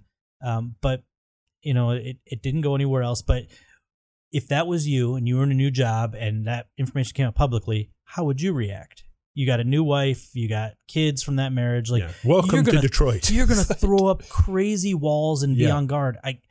And so that first year was awful. I mean, it was just toxic all the way around. And again, if I pull myself outside and just look at it, I get it. To his credit, he made an effort to reset everything in year 2. And I don't know if there is a perfect relationship between media and the person they're covering because it's naturally adversarial, but it has been a much more professional relationship. He's made great efforts to answer our questions in the public realm and also kind of made himself more available. It's not like he gives me his phone number and we're calling each other, but if I have a question that maybe doesn't fit in a format of a press conference, I can reach out to people in the organization and he will make that time to answer my questions. So it's been a lot better the last 2 years, no question. And that's good just for his sake. I mean, I liked when I hired him. I do have some concerns. He has a little bit of that Rex Ryan goofball, dresses like a slob, had the famous shirt of Roger Goodell, which you can see the shirt I'm wearing, kind of spoofing that, as a clown coming off the plane. It's like, it's just kind of unbecoming of a head coach. Like, it's kind of silly. He's the embodiment of football guy, right? But that's good for, like, I know it's a cliche, but that's the line coach. That's my coordinator, maybe. I don't want my CEO to be like that. I respect that opinion. That's who he is. He's at least authentic to who he is. I think you have a good point that you don't want your face of your franchise presented that way. And he's toning it down. He's not going to be wearing that. See the good hat he wore at the combine, though? I didn't see that, but I mean, I do not expect him to be wearing a tuxedo on the sidelines anytime soon. But he's the worst dressed coach in NFL history, arguably. Is that true? Belichick runs with the cutoff sleeves. I think Belichick looks better because he dressed just as poorly, but he's 100 pounds lighter. But he's got 6 Super Bowl rings. Oh, yeah. He could come out in a leotard and no one would care. So, It's fair. Are you ready for our speed round? Are you ready to rip a little bit? Yeah, it's probably not. I talk a lot. It's probably not going to be a speed round. Let's go. Well, hey, I'm on your time. Yeah. This is fine. I'll keep you here all night. So we'll go quick. I'm going to rip through them. If Okay. you want to go longer, go ahead. What are we doing here? I'm just going to throw something at you, and like you're a going to Rorschach test? It's not word association. You can talk. Okay. You can say more than a word. All right. But I'm not going to elaborate. I'm just going to name stuff, and you're going to react. Okay. Yeah. First things up. Nicest Detroit Lions player you've covered. Just the best guy. Oh, wow. Nicest is Miles Kilbrew. I know I mentioned him earlier as the one guy showing up in the locker room. Like, I realize he's just like a special teams guy, and nobody cares. The dude is just genuinely super nice. Great biceps. He's jacked. Yeah, he's also maybe the prettiest player I've covered. Yeah, I mean, he reminds me of that model, that convict that got famous. Like, there's that picture of that bald guy with the blue eyes, like just a really good looking. Like, yeah, nice. I'll tell this story because why not? He was a rookie. I was already annoyed because like after minicamp ends, that's when beat writer vacation starts, and they held like one additional rookie event like 4 days later. So I had to like stay and work this event. So I got out there. It's Detroit High School. He's out there, and we're interviewing him, and he's a rookie. He's interesting. He's the muscle hammer from his little scouting report on NFL.com, which everybody loved. Yes. And we finished the interview, and I'm like, Miles, I'm sorry. I don't know how this is going to come across. Dude, you got beautiful eyes. It's like, they're like golden. I don't know what's going on with him. He's a good-looking guy. This dude is a model, right? Yeah. And he's like, bro, I was going to tell you had beautiful eyes. I was like, I don't know what's happening right now, but you guys had a moment. It's very so sweet. yeah, Miles and I are close. That's good. I'm glad. Well, let's call you have his Locker number. room Let's call him up. He's welcome anytime. Yeah, I don't keep him away. Keep him away from my wife. Yeah, all of our wives for sure. Yeah. Keep him away from every woman you care about. He just got married, so I think we're good. That doesn't stop some people. Just you no and comment. me. So okay, we'll avoid that speed down. We'll go on the other side of this coin. Yeah, biggest Lions jerk that you covered. Who was just an ass? You've been there a while. Seen a lot. Yeah, and a lot of them run through that defensive line room. And I know a lot of people want me to say Sue. I actually had a pretty positive relationship with Sue. I mean, as cantankerous as he could be. I would probably say a guy just left. A'Shawn Robinson was a miserable human being. And it's so weird because he presented himself as kind of lighthearted with he did I don't know what the guy that does the carpool karaoke, the late night show host, but he did like a weird James Corden. Yeah, he did like a late night like big guy dance routine on that show, and but he had like a TMZ story come out 2 years ago about him walking out on a bar tab, and somebody asked him about it at training camp, and like after that moment, like he treated us all like we were the TMZ reporters that reported that story, and just was a dick. There's no other way to put it. I think I talked to him. I tried to talk to him a couple times, but I think I only actually talked to him like once the last 2 years. And again, it's kind of a weird common theme in that position group. I remember Sean Rogers infamously was very difficult with the media. I didn't cover Sean, but I heard he like led like a behind the scenes protest that prevented all defensive linemen from talking to the media. I don't get that kind of thing. Big baby, right? Acting like a big baby. Soft organization, right? Just like their owners. You mentioned him already. Let's get into it. Yeah. Ndamukong Suh. Yeah. Speed round. Yeah. Thoughts on Ndamukong Suh? You covered him for a while. Yeah. Notorious. Yeah. A lot of people don't like him. Sure. Well, I mean, listen, he's a mercenary now. Whoever pays the most money gets your what's left. Your experience with him, though. Yeah. You liked him. I wouldn't go that far. We had a fine working relationship. I would say the thing that bothered me about Sue was I always felt like he was more about his individual accomplishments than the team's accomplishments. If the team accomplishments came within the realm of an individual accomplishment, great. But I remember him pulling aside somebody on the PR staff and like asking them to go call the league and get him credit for a sack he thought he deserved like a game earlier. And it was like that said a lot to me about who he was. But additionally, I think it was my second or third year on the beat. It's off season. I'm at a bachelor party. We're like drinking out at a tailgate at Tiger game because that was part of it. And I get a call from an Oregon number, and I was like, "What the hell's this?" And so I ignore it. And then I get a text and it's like, hey, Justin, it's Ndamukong Suh. I was wondering if you want to meet for lunch. I was like, oh, what? Like, what is this? That's so out of left field. It was so out of left field. And so hopefully he paid. I call back. It was like coffee, actually, I think. I call back, like, thinking it was like a joke, right? And it's him. He's like, hey, I like to get to know the people that are covering me. Okay. And it was super cordial, and there was no story there. It was a very, like, talking about our families and stuff. And it was just a really, I never have had a player do that, but he was such that high profile. Everything he did made news. And I think he was just trying to say, I'm not a bad guy as it's presented. And what's really funny, I love telling this, is I went 2 years ago. My wife and I took just a summer vacation out to Seattle. She'd never been out there. It's one of my favorite cities on the road. And then we took a train down to Portland for a couple of days because NFL doesn't have a team in Portland. I've never been there. So I wanted to see it. Get to Portland. We drop our bags off. It's 10 in the morning. We're off the train. We walk to lunch. It's 10:30. It's like way too early for lunch, but we're still on East Coast time. Walk into a restaurant, Peruvian restaurant. Nobody's in there except for one table. And I look to my wife. I go, I'll be right back. I got to go say hi to somebody. And Ndamukong Suh in the corner of this freaking restaurant with, because he trains out there, right, at the Nike facility. Yep. I haven't seen him in 3 years. And you never really know, even though you're in that locker room every day, you don't really know what guys know you, right?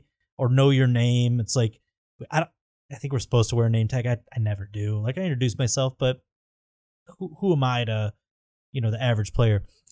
And I'm walking to the table, and like he immediately greeted me by name, and it just like all those old stories about his photographic memory, right? That we kind of playfully mocked the 6-year-old putting together a telephone or whatever. But I don't know. It was meaningful in a way, I guess, that like I covered this guy and he respected me enough that and I just stopped to say hello. I didn't want to bother him, but he ended up talking to me for like 10 or 15 minutes, just checking in on life. So I have generally positive things to say about Ndamukong Suh. He was salt of the earth with you. I only have one Ndamukong Suh story. I hope your kids are watching. Were you the Comcast guy? Did he pull a BB gun on you? No, I was not that Comcast guy. There was all kinds of stupid stories like that, right? This is a story that I got directly from the person who rented him a property in Royal Oak. I already believe this story, by the way. You don't have to. And this is, look, I will risk slander because this is a true story as it was told to me. I think I know where this story is going, by the way. He vacated the property when his lease was up. He was still a Detroit Lion. He was just moving to a bigger pad, I think. Mm-hmm. It vacated the property, and I think he had a number of properties, but this was his primary residence. Yeah. And the landlord goes back in, and there was a check for damages done above and beyond the safety deposit. Wasn't trashed, but there were some damages around. Okay. Landlord is going around the house just checking out, doing an inspection, like was his standard protocol. You could tell, I think I know where this is going. This was told to me directly. Yeah. This is not second, third, fourth hand. Yeah. The landlord told me this. Okay. He gets to the bedroom on his normal path. I'm just watching Ben's reaction. There is like a shelf behind the headboard, just like where the window is. Again, you can place pots there. Yeah. He didn't have pots there. He did not have shrubbery. He did not have bobbleheads. Mm-hmm. He had a giant glass container, like probably if you're watching, I know some people are on audio. I mean, probably about that big, according to the description, filled with used condoms. Uh-huh. That is a true story, as it was told to me. He would, I guess, have sex and then deposit his used condoms into this giant glass jar and just leave them. I've heard the most vile thing I've ever heard in my life. Yeah. But who would make that up? I mean, that's such like a. But that was my one Ndamukong Suh story. I hope the kids are in bed. That he had a treasure trove of his used condoms, which I can't think, like, by where you sleep, by where your face is. Why would you even want that? He would be a very interesting psychological profile. He's a little bit odd. You have to be a little bit odd. I mean, maybe keep it like in a closet or something if you're going to have that. I mean, My goodness. Very good football player, but yeah, I mean, definitely. He's a weird guy. Yeah. We'll move on. Okay. We'll make it that's speed round. A lot later. Well, really, you're a talkative guy. Really you're good. Yeah, it was weird. You're a wise guy. I had to get it out there. I've never told that story in public. The press box food at Ford Field. Let's lighten it up. Garbage. It's almost always garbage. There are stadiums that absolutely bring it. Where's it good? Jerry's World's bringing it. Yeah. Jerry Jones takes care of you. Jerry Jones. New England's is awesome. Okay. Kraft takes Tampa care Bay. Of Tampa Bay has so many options. It's overwhelming. What do they give you at Ford Field? Like popcorn? No. So they had 1 year. It was incredible. They have, local vendors within the stadium. I don't know if you actually go to the stadium, but Slows is there. Yes. They had Glutton for Punishment. Flowers of Vietnam was there 1 year, which one of my favorites in Detroit. And 1 year they basically, of the 10 meals, like 7 were catered by different vendors. Whether it was Bigalora, Slows, one of the top Greek restaurants down in Greektown. I can't remember, maybe it's Pegasus one. I don't know which one it was. Yeah. But the food was awesome. The rest of the time they serve levy food, which is what, provides. It's big boy. It's a stadium food. Yeah. It's one of the main stadium food providers in the country. And some of those, it reminds me of high school lunches, is what it reminds me of. And some of them are okay. And, and not all of them are disasters. Yeah, chicken nugget day, you're psyched at Ford Field. When you find out it's chicken tenders, I think. When it's nacho day at Ford Field, you're psyched. It is like, it's like middle school. Yeah. I mean, it's so funny. It's like they're losers on the field and in the cafeteria. Cheapskates. Like, Can we get some lobster? We're not hiding it here. Like, I like food. Anybody's ever been on my Instagram, that's all I post is what I cook. You're a food guy. Yeah. Oh yeah. I cook. I hold that thought because I'm getting to that. Okay. Yeah. I'll eat shit food, but I like good creative food, right? You told me you wouldn't even drink bourbon if it was anything under $85 a bottle. So it's I think that was the word for word. Yeah, there. Yeah. Misquote. You said if you walked in here, if it was $83.99, 100-year-old friends that are all hanging around. Are you hanging out in the Lions draft room? Jesus. But with your knitting circle and the Ford family, I would like every so often. I knew who was kind of in charge of the food that week, and I'd say, hey, she's not with the organization anymore, but I'm like, what are we having this week? And she'd tell me, I'm like, all right, that sounds all right. And then those fajitas, no human should have to eat fajitas these were not, the beef was green. I remember showing it to the freaking lady there, and I'm like, is this okay to eat? She's like, oh, that's normal. Is this like, okay to eat? No, green. And so when I heard that because fajitas was like an annual thing, like if I heard the fajitas was coming, I'm going the Mitch route, and Mitch brings his own food all the time, which good for him because he can. But I mean, I would stop at, it's not down there anymore, but I'd stop at Bucharest and grab a delicious chicken shawarma pita because I'll pay $6 for some delicious food. But Detroit classic. Yeah, absolutely. I've actually never been there. So you know what is great though? Yeah, and you said they're closed now. But no, Bucharest is open still. Did you not say they're closed? They closed the downtown location. There's still several locations. Oh, okay, I got you. You should definitely get there. I got you. Great, but the Thanksgiving meal, they do a good job. Oh, good. Once a year they do a nice job. It's not once a year. It's like 3 out of 10. There's worse. Oakland is the worst I've ever had. I don't know. Hopefully Vegas will be better. I've been to Oakland for baseball games. That place is a hellhole. They should burn that stadium. They should burn that stadium to the ground. I was there with my wife and my buddy James, and we were there for Tigers athletics playoffs. That would have been 2000. The Maglio series, right? No, that was 2006. Okay. This was like 2011 or 12. Okay. And first round, Verlander dominated. We lost it. We were down and came back, won the last 2 games, and won the series. But they were my wife, who at the time we were like 22. Mm-hmm. My wife's like short, skinny little pretty girl, getting pelted by hot dogs, peanuts, just throwing stuff at all of us. But I mean, including this like little like girl. Yeah. Like in terms of stature, I mean, like this young little tiny thing getting food thrown at her, like just because we're wearing Tiger stuff. It's not like we were doing a crotch chop like D-Generation X or something, taunting these people. Like we're just standing there. Yay, go Tigers. Looking forward to the wrestling part of the speed round now. It's great. Oh my God. I'm ready. I tell you my situation on the BART on that mass transit system they have there. They're like elbowing me in the back. I mean, it was terrible. It was awful. Same thing going to a Yankees game. It's the worst. Yankees. Their fans are the worst. Same buddy, James and I were at a bar in the Bronx. Same postseason, actually. I think it was that 2011 postseason. 2011 or 12, whatever it was. They are literally confronting us at the bar saying, what the fuck are you doing They're here? super aggressive. For no reason. Yeah. We're just like standing there like, hey, I'll take a little bat. Like, no, fuck you. Yeah. Fuck you, buddy. It's like we almost got into 6 fights. So when Valverde struck out A-Rod to win that series, we had some fun in the Bronx at their expense. I've never been such an asshole in my life. What were we even talking about? Speed round. Nicest guy in the Detroit media. That's our next one. Oh, yeah. Let's get back on track. Nicest guy in the Detroit media. We ripped on Kyle Menke. You agreed he's terrible. Who's the nicest guy? There's so many. I'm going to go with Dan Miller. Dan Miller. Does he count as media when he works for the team? No. That's a separate role. Yeah. Right? So he's almost ineligible for this, but we'll give it to you. You can have Dan Miller. There's he's a good guy. There's so many good people in the media. I don't think people realize like how many genuine good people, like it's just an example. Wojo always picks up the tab. Always. Wojo's a great guy. I love Wojo. I always make the joke, like I work with Wojo and Neo, both extraordinary human beings, like just great people. When I work with John Nio, is it Neo? Neo. I've been saying it wrong this whole time. No wonder why you've been saying Minky too. I don't know what that is. Isn't it Mankey? Minky. No wonder these people hate me. Yeah. Well, whatever.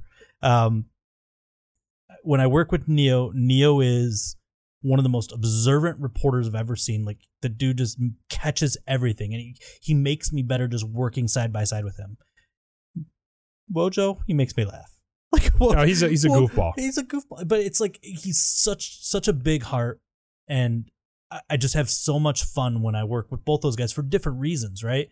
But there's so many good people in the media, and there's so many good people on just the Lions beat, right? Yes. You're a big baseball fan, I think, right? I still play fantasy baseball. It's the only thing I still play. My producer told me you're a big baseball guy. See, I didn't even know that because you don't talk about... I almost wore an Expos hat today. That would have been nice. Yeah. The Expos hats like my were go-to ball cap. So. But you stay in your lane. I had no idea you were a baseball fan. My producer, Ben, had to give that to me.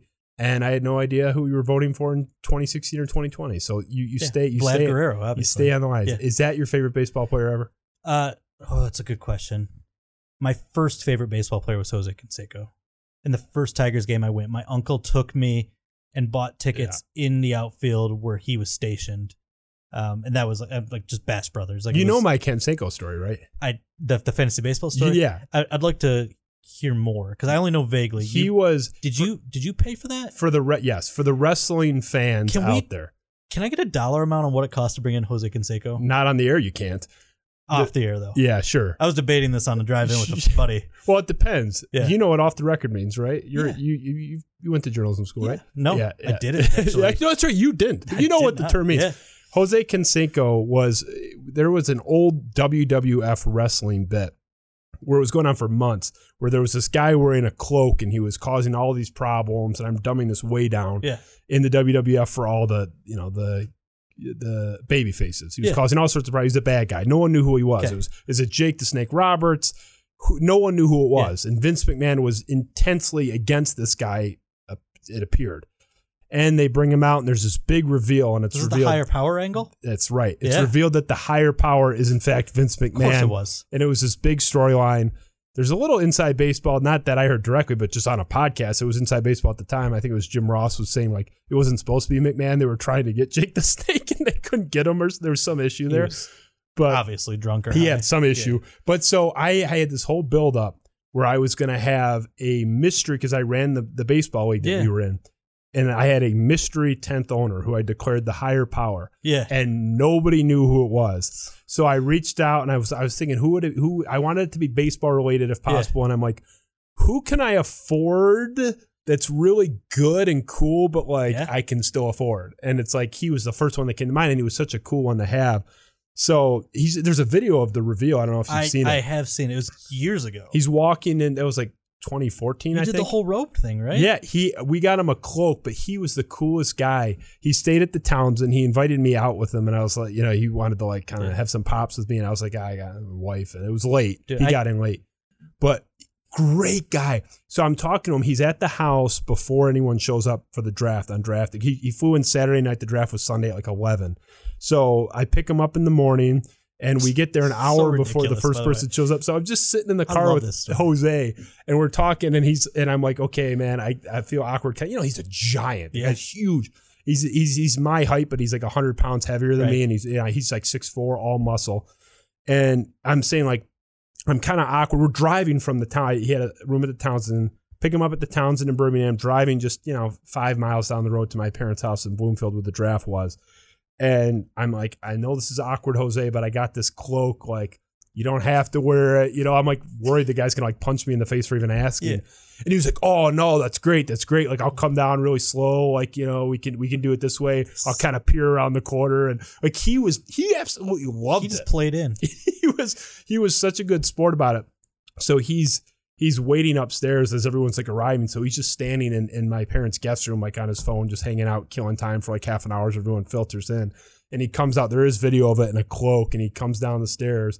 And I popped the head of the cloak off, and everyone was just like, "What the fuck?" And there is video of this. This guy turns around and he's just like makes his jaw agape face. People were stunned, but could not have been a cooler guy. Yeah. Great guest. People were asking him questions about everything. He was talking about Carl Cabrera as one of the only clean guys of the big power hitters of this generation. He thinks guys are still using. Miggy, you mean? Yeah, he said Miguel Cabrera was like 100% clean. Like, I can, there's no like fluid retention. He has some way. He's the expert. He's the chemist. He was known as the chemist when he played. Right. But you have the guys, because we had Dennis Rodman the next year. That's a whole different story.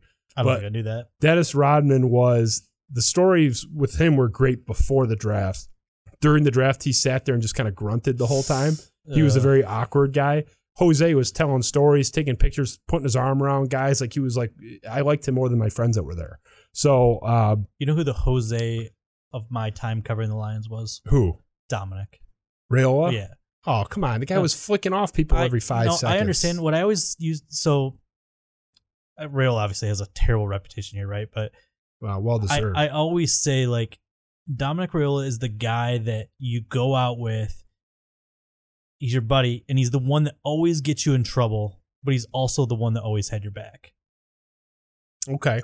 That makes sense. I would like him on my side. Right? I'd like him on my side in a fight, but I don't have to like him when the team's 0-16 and he's flicking off the fan. I'm just talking personality here. I get it. Like, no, he's your buddy. I get it. I would not say that either. Yeah, I would not say anybody I've ever covered has been my buddy. So Jose Canseco and Vlad Guerrero are your two favorites. Guerrero was one of my favorites ever, but Pedro Martinez is number one with a bullet. Can't beat Pedro. Yeah.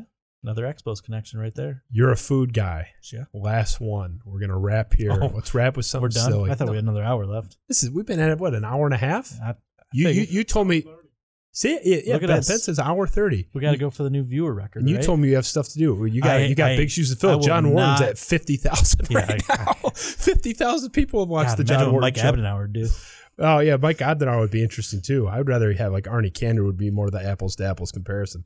But let's finish here. Yeah. Big food guy. Yeah. I'm a big steak guy. Yeah. If I want to get a steak in Metro Detroit, doesn't have to be downtown, anywhere in Metro Detroit, the greater counties, where am I going? Where's number one? That's a good question. I don't eat a lot of steak in the area. Like, that's a road food. It's a road food. Yeah. As weird as that sounds, I cook my own steak. Okay, let's pivot. Best restaurant. Best restaurant if I'm taking my wife, not with the boys. I'm going out with my wife. It's our 10th anniversary. Where am I taking her? How ambitious? Like, is she conservative with her food or no? She'll eat anything. Okay. I mentioned it earlier. It's a restaurant I'm just falling in love with down here is Flowers of Vietnam. Is that the topless place you were talking about earlier? It's not the topless place. Okay. Or tapas. So it's a Vietnamese restaurant. It's down off Verner. Okay. So it's close to Mexican Town, which is another place I love all of that. But it was like an old Coney Island. It might have been the owner's dad's at one point, and he like rented out the kitchen on the weekend or something. But it's it's just more of an authentic style Vietnamese food with, certainly a fancy twist to it. The chicken wings as an appetizer, they're like the caramelized 2-day recipe Vietnamese chicken wings are unbelievable. Better than B-dubs? Yeah, a little bit. A little more authentico. Yeah. It's a sauce, right? It's got the caramelized, and it's got the fish sauce. You get that subtle spicy. The restaurant itself, the whole menu is just very unique. It's a really cool place to take friends from out of town. Jose Canseco, date with the wife. I'll take Jose next time he's in town. Yeah. I don't know. With all the equipment we have in here, I don't know if I can afford Jose again. Yeah. Justin Rogers, Detroit News. It was awesome. You told me you were not giving me 1 minute above 30 minutes, and here we went through. Happened. I'm making up a lot of hyperbole, man. I'm making up a lot of stuff. You have a lot to do tonight, though. You said you're a busy guy, and this is crunch time for you. Late. The draft time. I hope you're a coffee drinker. The draft time is crazy for you. I'd imagine beginning of the season is tough for you. Luckily for you, the playoffs are usually pretty quiet because you write for the Detroit Lions beat. So you're going to be very relaxed in about 17 weeks. You know what the hardest part is right now? It's the hardest part for everyone. This pandemic got the kids at home. Adding that layer with 2 young children on virtual learning on top of the beat writing job, and that started back with free agency and the draft, has been so difficult. I mean, it's just been so difficult. You want to spend that time and make sure they're getting their education, and I'm blessed that I have smart children, but they're 6 and 9. Like, they need help being directed, and I sometimes don't have the bandwidth because I'm covering football, and I hate that that's what's taking my attention away from them. Daughter learned to ride her bike the other day. 6-year-old learned to ride her bike, and I was writing some stupid ass story about, I don't even know. It was the day Peterson signed. Well, that's not a stupid thing, but the thing that the thing that would suck about being a beat writer is, like, I talked to you before the show a little bit at the top. I don't like who's going to be the 5th wide receiver, who's on the bubble and who's going to make it, because the chances of these bubble players making any impact, really, I mean, it happens sometimes, but it's pretty minimal. These guys usually filter off the roster by week 4 anyway, like the last guy to make the cut. But people obsess over that stuff. It's the same people that, like, at tournament time will just be apoplectic that such and such buttfuck team in Texas didn't get in the NCAA tournament field, where even if they got in, they're going to get obliterated in the first round. Killing the UTSA Roadrunners like that? Who cares? Like, I get it's, if you have fun with it, that's one thing. Like, it's fun to do the Joe Lunardi bracketology. Like, oh, how did we not get the 1 seed or 2 seed or whatever? I get the arguing over seedings, like, at the top. But these people that are, like, just losing their flipping minds over who got in as the 14 seed. It's like, just, I think it's just a sign of the time, right? Like, so 20, 30 years ago, Tom Kowalski and Mike O'Hara and Kurt Sylvester could spend their entire day crafting one story that was going to go in the paper. And now every little thing I have, because maybe only 6 people covered the team back then at every practice. Now there's 30 entities with the TV stations and the radio stations and all the reporters and the Athletic, and even, some of the blogs that are now kind of let in under the media sphere. It's like, there's just so much competition, so you end up having to write everything, and it's an interesting conversation. Like, what is the threshold of news? And you find over time, like, your bosses will tell you why didn't you write this? But then they'll say, why are you working so much? You need to take time off. And it's like, there's just no delineation, so you just write everything. You just do. Like, that's just the nature of the job, and it sucks, and it's the worst part. Not a whole lot of gatekeeping. It is like, I haven't had a wall. I haven't had a wall between professional and personal life since 2005. Like, I'm always on. My laptop's in my car right now. Like, I was fully prepared for Kenny Galladay to prepare to sign an extension and go, this podcast was great, but I really got to go do Hell no, you'd be breaking it down right here. You think I'm going to let you slink out the door? I've waited like 5 minutes. I've waited for this for years. Yeah. I want that live reaction. Ben, can you check, did Kenny Galladay sign an extension since Justin started the show? He is not. You've been checking your phone. Every once in a while, yeah. Chris Castellani checks his phone every 6 minutes. He's on the show every 6 minutes. He's checking his. Did you notice that, Ben, when Chris Castellani, our friend, was here? I said the guy's got like anxiety or something. He's checking his phone. A nervous tick or something. He's like, I know I'm intimidating, but Jesus, I mean, for me, it's a nervous tick. Like I feel like if I don't check my phone and I didn't feel the buzz, like I multiple times have woken up in the morning. I don't even sleep at like. There's no way in hell I get to 9 anymore. I don't remember the last time I slept at 9, but like. Even at 8, the very first thing I do when I roll over is see what Twitter alerts have come into my phone because I have probably like 7 entities that every tweet they make goes into my phone. And what time did Adrian Peterson announce the other day? Like 8:04 or something was like when Josina was breaking it. Yes, like it was early. Oh yeah, I'm gonna go back to it. I know we've covered everything. I want to go back to the Adam Schefter thing that I was going to go back to. Go. I mean, I'll keep you here all night. You're the one with the laptop in your car looking at your phone every 5 minutes. Because I end up giving these single serving answers to people and nobody sees the single serving answers. No. But people always say like, how pissed are you? You always get beat by, why can't you beat Schefter? And it's tough, right? Because no one does. But here's why, right? Here's the logic of why an Adam Schefter dominates the world. Adam Schefter works for ESPN, which is a partner with the league. Yes. When's the last time Adam Schefter wrote something negative? Never. He doesn't do it. He just reports straight transactions largely. He's super connected with agents. If you're an agent, pretend I don't want to make you Drew Rosenhaus, but let's make you like a step I want down. to be the asshole. You want to be Rosenhaus? Yeah, give me Rosenhaus. Dude, I saw Rosenhaus once at the Senior Bowl talking on 2 phones at once. I don't even know how. Oh, the dude's a machine. My heroes are Bob Sugar and Scott Boras. So Love it. Give me Rosenhaus. So if you're Drew Rosenhaus and you're going to negotiate an extension with, he's not Matthew Stafford's agent, but a big time player, what's the easiest way to get that information out? You give it to the guy that the trickle down economics of reporting, right? You give it to the main guy or 2 guys and you just let it kind of proliferate down. Give it to the league partners. You give it to NFL Network and you give it to ESPN. Very convenient outlet. And the Lions, at least under the Bob Quinn regime, and this isn't just Quinn, it's a message he's proliferated to the entire organization. You don't acknowledge something is happening until those T's are crossed and those I's are dotted. They don't want to tell you that they've reached an agreement with Adrian Peterson until they know they've got him in for physical. They know he's good to go. They know it's green lighted, and then they'll confirm it. So I can't even get like a confirmation from those guys until that ink is dry. So that's just the nature of the business. I might get some piddly transactions here locally. Michael Roberts trade to New England, like any information I can get ahead of a competitor is great, but I'm just never going to win on the Matthew Staffords or the Ndamukong Suhs of the world because they're going to go to Schefter. And that's just a reality of the job. I have to find a way to be effective in a different way. Yeah. The thing people don't realize, some do, some don't, is the whole leak thing. Like, no reporters out there hacking emails or meeting in parking lots. This is a very convenient, mutually relationship for these parties when things get leaked and, coaches leak things. I am friends with a hockey reporter. They just cleared out most of their coaching staff in the NHL.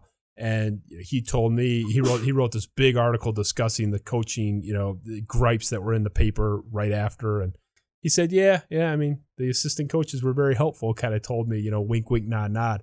Everything is done and told for a reason. No one is hacking emails. Like, you have to read through the lines on, okay, why is this out there? Who wants it out there? Who stands to gain from it? And I think Schefter, and I'll confess, I used to be one of those guys that would rag on the local guys. I mean, we're talking more when I was like 20. I mean, we're going kind of far back now. But I was frustrated with, it's like, what are you guys doing? The thing that really bugged me, though, is the lack of tough questioning from beat writers. But that was a Tigers issue. Yeah. And that's why I like, and the Red Wings were the same. I can't speak to those. I mean, I don't follow a single beat in this town. You're good at what you do, and Kyle's good. Yeah. And I know what goes on our beat. The Lions are good. I know that no question is ever ducked. We just don't do it. No. I don't know what it is about the Lions that all the best beat writers went there. I mean, maybe it's a good thing because they're worthy of the most scrutiny. I mean, the NFL is still the king. It is the king. So where do you put your? That's going to sound like I'm patting myself back. I'm out on that comment. You're out on that comment? Yeah. Where are you going to put the best? I didn't like the way that comment was going. You're kinging yourself. Well, it's definitely where I wanted to end up. I have told you repeatedly, Justin, I think that you are one of the best in town at what you do. You know, my personal favorites in town, it goes beyond sports. You know, if you look at the Chad Livengood, who is just phenomenal. Agreed. I mean, arguably the best reporter in town if you're taking out like genre and just putting just flat reporter in town. I think Chad is probably the best. You and Tony Paul do great work. Tony's done incredible, exhaustive investigative work, particularly with Michigan State and a number of issues. So I applaud you for what you do. I think it's tough to do what you do. I wanted to do what you did until I saw what it entailed, and I ran for the hills. So and you saw the paycheck? No, that's that too. But I mean, it's not glamorous. It's not as glamorous as people think, especially not for how much is involved in it. Like if it wasn't hard and you were getting paid what you were getting paid, one thing, but that's a lot. If it was just covering the games, it'd be a pretty sweet gig. You're married to Twitter, and who wants to get married to? You got to pay me a lot of money to be married to Twitter. I date Twitter. I don't marry Twitter. You're married to Twitter. You said the first thing you do when you wake up is, I got these 8 accounts that are linked to my phone. I ain't got time for that, man. I made a joke. When I leave this industry, I'm throwing my phone in the ocean. I know we don't live close to the ocean, so that tells you I'm going to drive to do a symbolic gesture. We got a lot of lakes. It'll kill that phone just as much. You don't need salt water to melt that puppy. Yeah. So you are one of the best, and I applaud you for what you do. I am happy that you finally came in. I hope to have you back. I hope I didn't scare you. Yeah. I hope the condom at the headboard of if I had not heard it before, it might have rattled me. It would have, you've heard things like that with him, and so many have. So I appreciate you joining us. Go tackle your laptop. Do what you got to do. I do appreciate you being here, and I hope to have you back. I hope I didn't scare you. I want to see how close you can get to John Wharton, because John Wharton pushed about 50,000 views and counting. Maybe we can get you close. We appreciate your time. And Ben, our producer, busted his ass for this show. This was a highly produced broadcast today, Ben. I messed up that clip, but whatever. You know what? It'll be fixed. Don't worry. This is show like 7 or whatever. We're getting there. You know, you think I know what the hell I'm doing? I forgot I was even on there. I'm just talking to my friend over here, drinking his $200 bourbon and that he demanded as a condition of showing up. This is how it goes every broadcast? Is he just keep adding numbers to the number gets bigger every time. Jeez. So, Justin Rogers, Detroit News. His entire senior home in the Lions draft board, last I heard. There's like 70 people playing bingo. Oh, I'm sorry. Bob Quinn couldn't even move. The bingo game in the Lions draft war room was fantastic. I heard it was highly contested. They were so fired up. I'm sorry.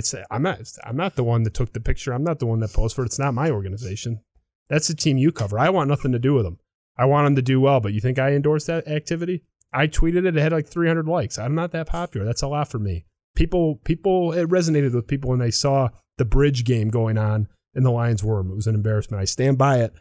I stand by your $300 bottle of bourbon that was here waiting for you. Justin Rogers of Detroit News, Spiro Avenue Show. We are killing it because of you, not because of me. Maybe a little bit because of Ben. Definitely not because of me. All the credit to the audience and our wonderful sponsor, the Michigan Peddler. They are the best at what they do in the same way that Justin Rogers is the best at what he does. The Michigan Peddler, downtown Detroit, they're going to be breezing by for about another month or so before they shut down for the season. They're awesome. MichiganPeddler.com, the first and to date only sponsor of this show, but I'm sure they are all lining up when they see this broadcast with Justin Rogers tonight. Thank you all for joining us. We have a lot more coming down. One day we'll get John U. Bacon in here. I don't know what kind of bourbon I'll have to buy him, but we're working on it.